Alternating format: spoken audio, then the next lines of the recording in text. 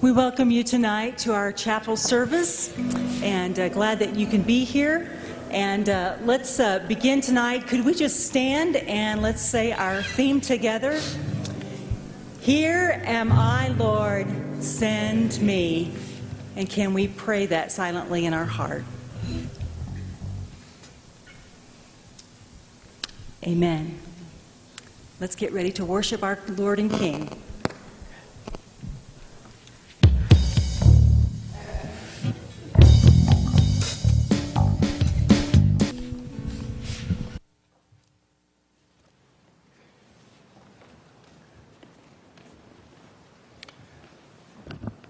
Let us pray together.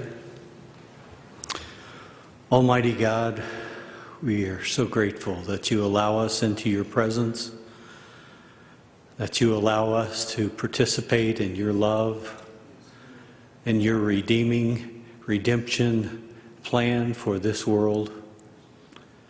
Thank you for allowing us to be your hands and feet in this world, for trusting us when we don't trust ourselves, for giving us your grace and your love that makes a difference in others' lives.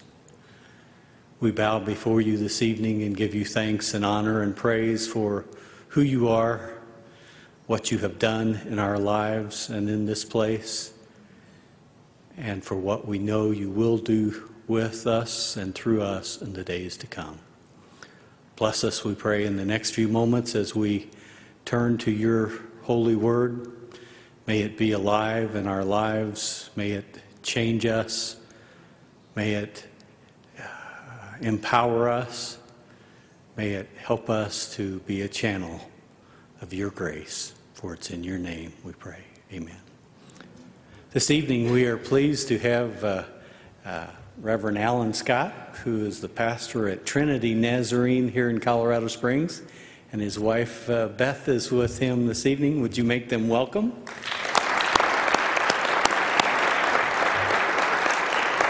And without anything further, we'll have him come and give us the evening message.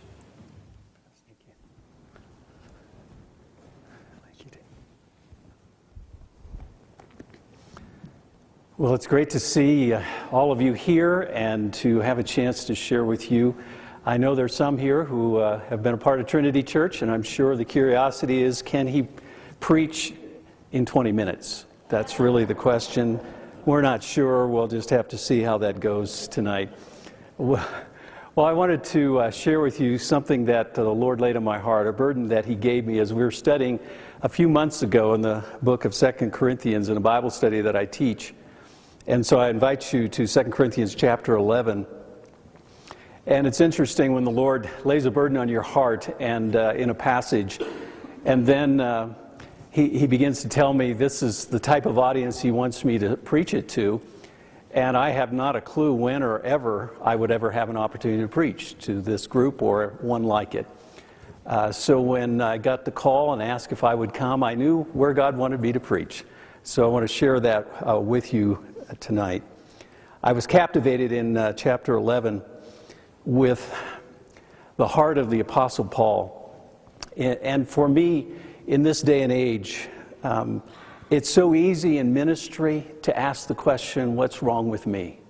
Why is my church not like other churches? Why is my family not doing what other families are doing? And maybe even for those in preparation for ministry, you begin to wonder, why me? Why is this happening to me? Why can't I get my act together? Why can't I get better grades? Why can't this all be like everyone else? Because we live in a day and an age where it's very difficult to understand what it is to be a servant of Christ in a day of superstars. When it seems as if everyone is compared to somebody who you've seen on television or has a mega church somewhere, and you begin to wonder, why did God call me? And why me? Why am I in this situation? Why are the circumstances like this? I was remembering back of our first church in Nazareth, Pennsylvania. I Googled it today. It doesn't exist in Google, so in fact, it was closed. A year after I was the pastor. I was the last full-time pastor they had. A wonderful retired pastor went after me and he said, "Don't worry, my son, I've resurrected many churches and I'm sure I'll just take it on." He closed it after a year after I was there. And I got to wondering whether they would ever ordain somebody who closed churches. I just wasn't sure. I wasn't the first pastor there, and there had been many before me. And I had experience to know that there were people who were taller than I was and stronger than I was and smarter than I was. And all those folk had gone before me. And the church was about the way I found it when I got there. That's about the way it was most of its life. And as I left that place after 2 years, and you know, the first year I mostly planned my way to get out of there. And the second year, it was God's opportunity to teach me what ministry really was about. And by the time it was done and I was leaving, and I did everything I could and did my best effort, and I blamed anybody I could, but it didn't do any good. It was just what it was. And I was praying to God, and I said, "God, if you won't blame me for everything that's happened here, I promise if anything ever goes good in some church I have in the future, I'm not going to take all the credit either. That I think if we could just partner in this thing together in ministry, this would be okay." You know, sometimes you wonder, you know, will I really make it? You know, it's all the things that happened and the difficult things that took place, and I could give you a long list, and the stories are pretty fun to tell, actually, because they've gotten better over the years. Some of them are hard to improve on, but they were interesting times for those couple years in that church. And then I begin to wonder, what is it that we are to be in ministry? And what's it like to be a servant of Christ in a day and age where there are superstars, it seems like, around us? And we're compared a lot. We're compared to those preaching abilities or pastoral abilities or musical abilities or whatever your particular gift is. And so I was reminded as I read through this chapter 11 of 2 Corinthians, and I want to highlight just a couple of verses. In verse 5, Paul writes, "But I do not think I am the least inferior to those super apostles." I think, well, man, even Paul had people comparing him. Paul was, he was probably the superstar of all superstars in ministry from what I could see.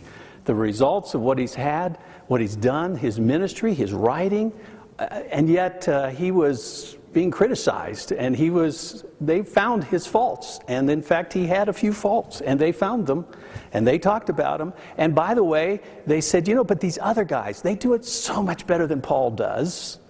And I can just imagine what it was like. And Paul writing, he was much more mature than I am, and so he was writing in a mature way to help them and encourage them.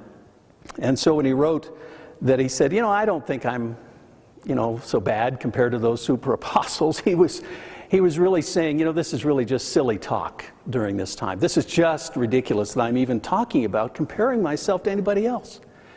And then moving over in that chapter to verse 23, he begins to describe what really a servant of God is like. And he says, verse 23, "Are they servants of Christ, these super apostles?" Then in parentheses he says, "I am out of my mind to talk like this." Then he says, "But I am more a servant of Christ. I have worked much harder, been in prison more frequently, been flogged more severely, been exposed to death again and again. 5 times I received from the Jews the 40 lashes minus 1. 3 times I was beaten with rods. Once I was stoned. 3 times I was shipwrecked. I spent a night and a day in open sea. I have been constantly on the move. I have been in danger from rivers, in danger from bandits, in danger from my own countrymen, in danger from Gentiles, in danger in the city, in danger in the country, in danger at sea, and in danger from false brothers. I have labored and toiled and have often gone without sleep. I have known hunger and thirst and have often gone without food. I have been cold and naked. Besides everything else, I face daily the pressures of my concern for all the churches. Who is weak? And I do not feel weak. Who is led into sin? And I do not inwardly burn. I'm going to end the reading there for a little bit. As I looked at this passage, I thought, wow, today, in today's day, You know, if you had a bad day or you weren't doing as well as someone else down the road, the first thing you might think is, I shouldn't be in ministry. Good grief, what kind of a servant am I? I don't have the success story. You know what, my family's been sick, or I've had some problems. I've struggled in this area. People have been picking on me, or I haven't had the opportunities others have had, and on goes the list. And we begin to think, well, why me? What's wrong with me? Why am I not one of the superstars in this? And as I read this passage, I thought, we've got this all mixed up. This whole idea of servant of Christ, this idea that somehow it's all about us, that somehow it's all about what everybody thinks of us. It's all about how much we've done compared to someone else. And Paul was kind. He was not just laughing out loud, but he was snickering a bit as he was thinking of these guys who had called themselves super apostles. And I think sometimes what the enemy tries to do is get us so focused on everybody else, get so focused on what everybody else has done, the achievements of others, that he begins to discourage us. And I'm afraid there are some who have given up before they ever get to see all that God wants to do through their ministry. Just because they've gone through a bad time. It's a difficult time. Circumstances are good. They've gotten sick. Their family's gotten sick. They've had hardship. Maybe the finances didn't work out the way they thought they would. And they begin to say, well, maybe I'm just not cut out for this servant of Christ thing. I'm not one of the superstars. I'm not one of those guys that everybody's writing home about and everybody wants to have. And I read this passage and I think, what pastor in his right mind, what student going out to ministry in their right mind would list these things on their resume as a way to attract the church, to invite them to come be their pastor? I've been stoned, I've been in storms, I've been sick, I've been naked, I've been all these things. And you think, that doesn't seem like today's day. But he called them servants of Christ. Servants of Christ. My mentor, Ron Miller, taught me a lot.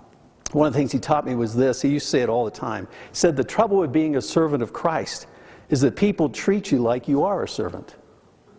And he would chuckle, just like you are. Because sometimes we romanticize this servant of Christ thing. But the truth is, you can be facing some very difficult times and still be a servant of Christ. You can go through hardships. You might even find, you know what I found about church and ministry?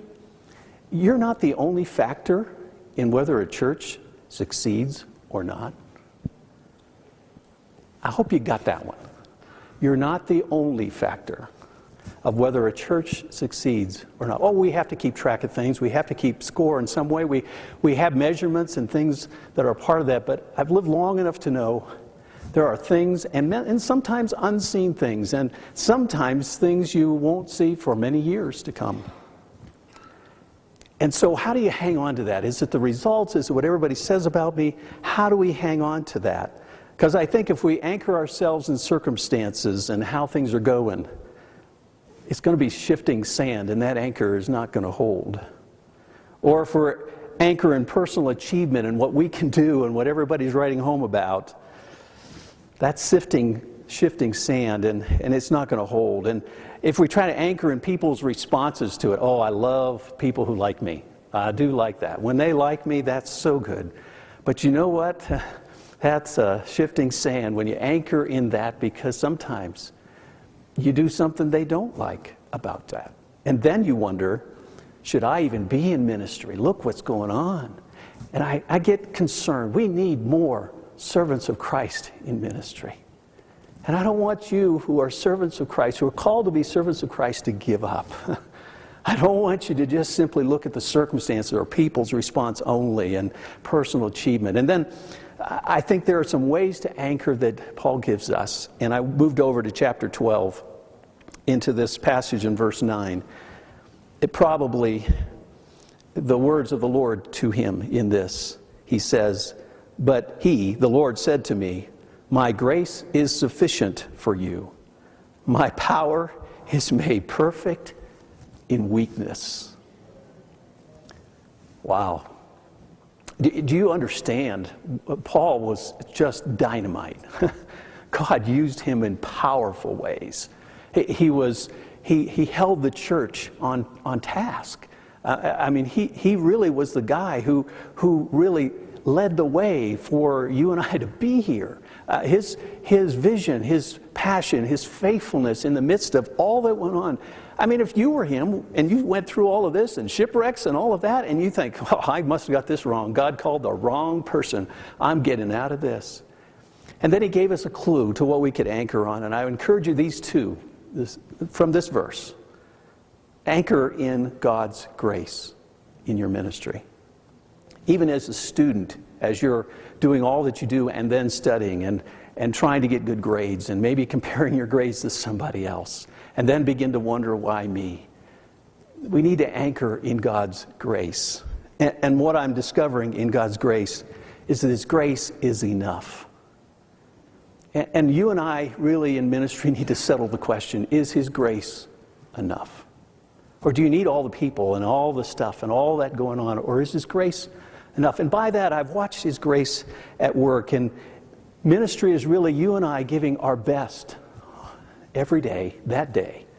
And I can tell you that my best on some days is about here, and some days it's here, and some days it's here.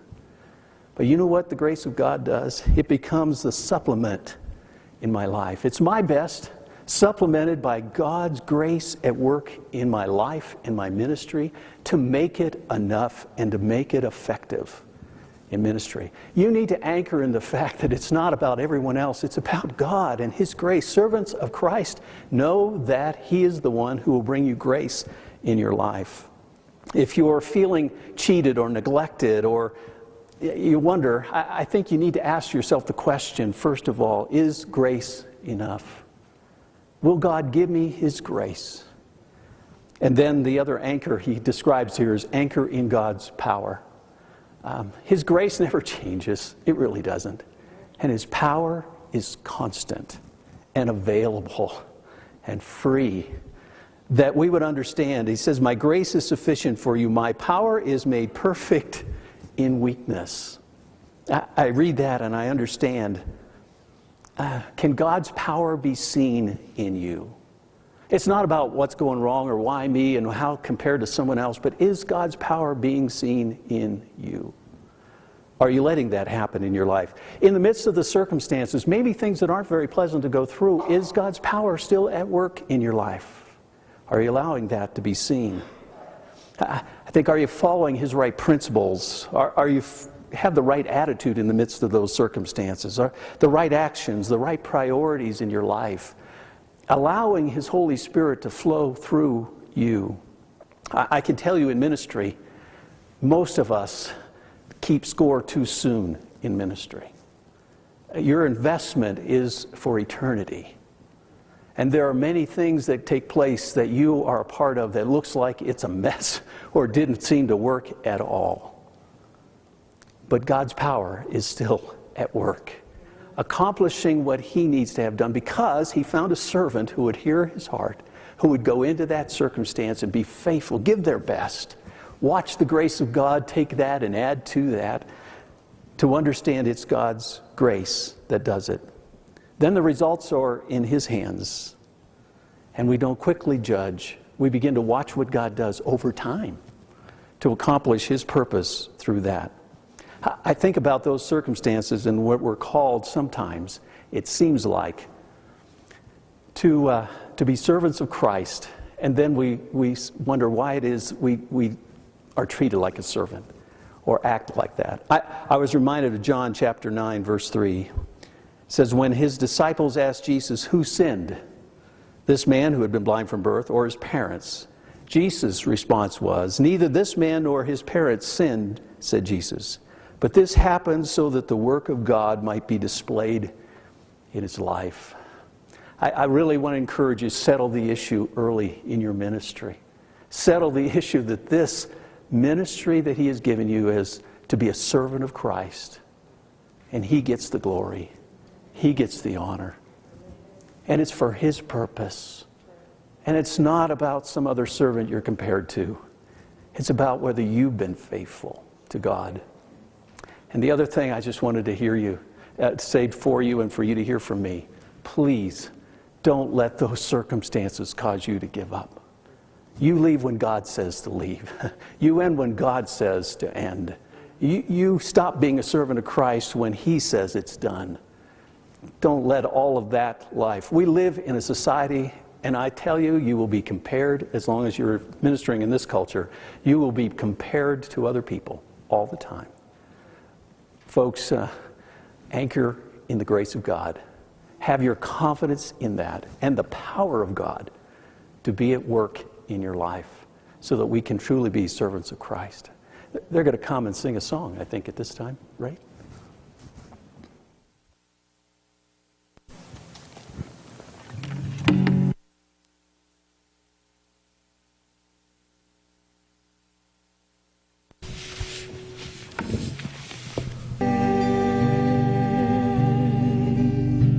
Let's pray, shall we? Heavenly Father, you are here tonight. And I bring to you your servants, servants of Christ. I thank you for their willingness to say yes to you when you have invited them to serve you. Lord, I know they will be serving in churches and in ministries, and yet, Lord, they really are simply serving you there. I pray that you would give them your heart. I pray that you would give them your encouragement tonight. I pray that if there is one tonight who is just about ready to give up, who is ready to conclude, what's wrong with me? I must not be enough. That they would hear from you tonight, my grace is sufficient for you. My power is made perfect in weakness. So Lord, we bring you our weakness. Not even sure we're qualified to be servants. But I thank you, Lord, that you have called us and will equip us by your power and your grace. In Jesus' name we pray. Amen. God bless you. Thank you for coming.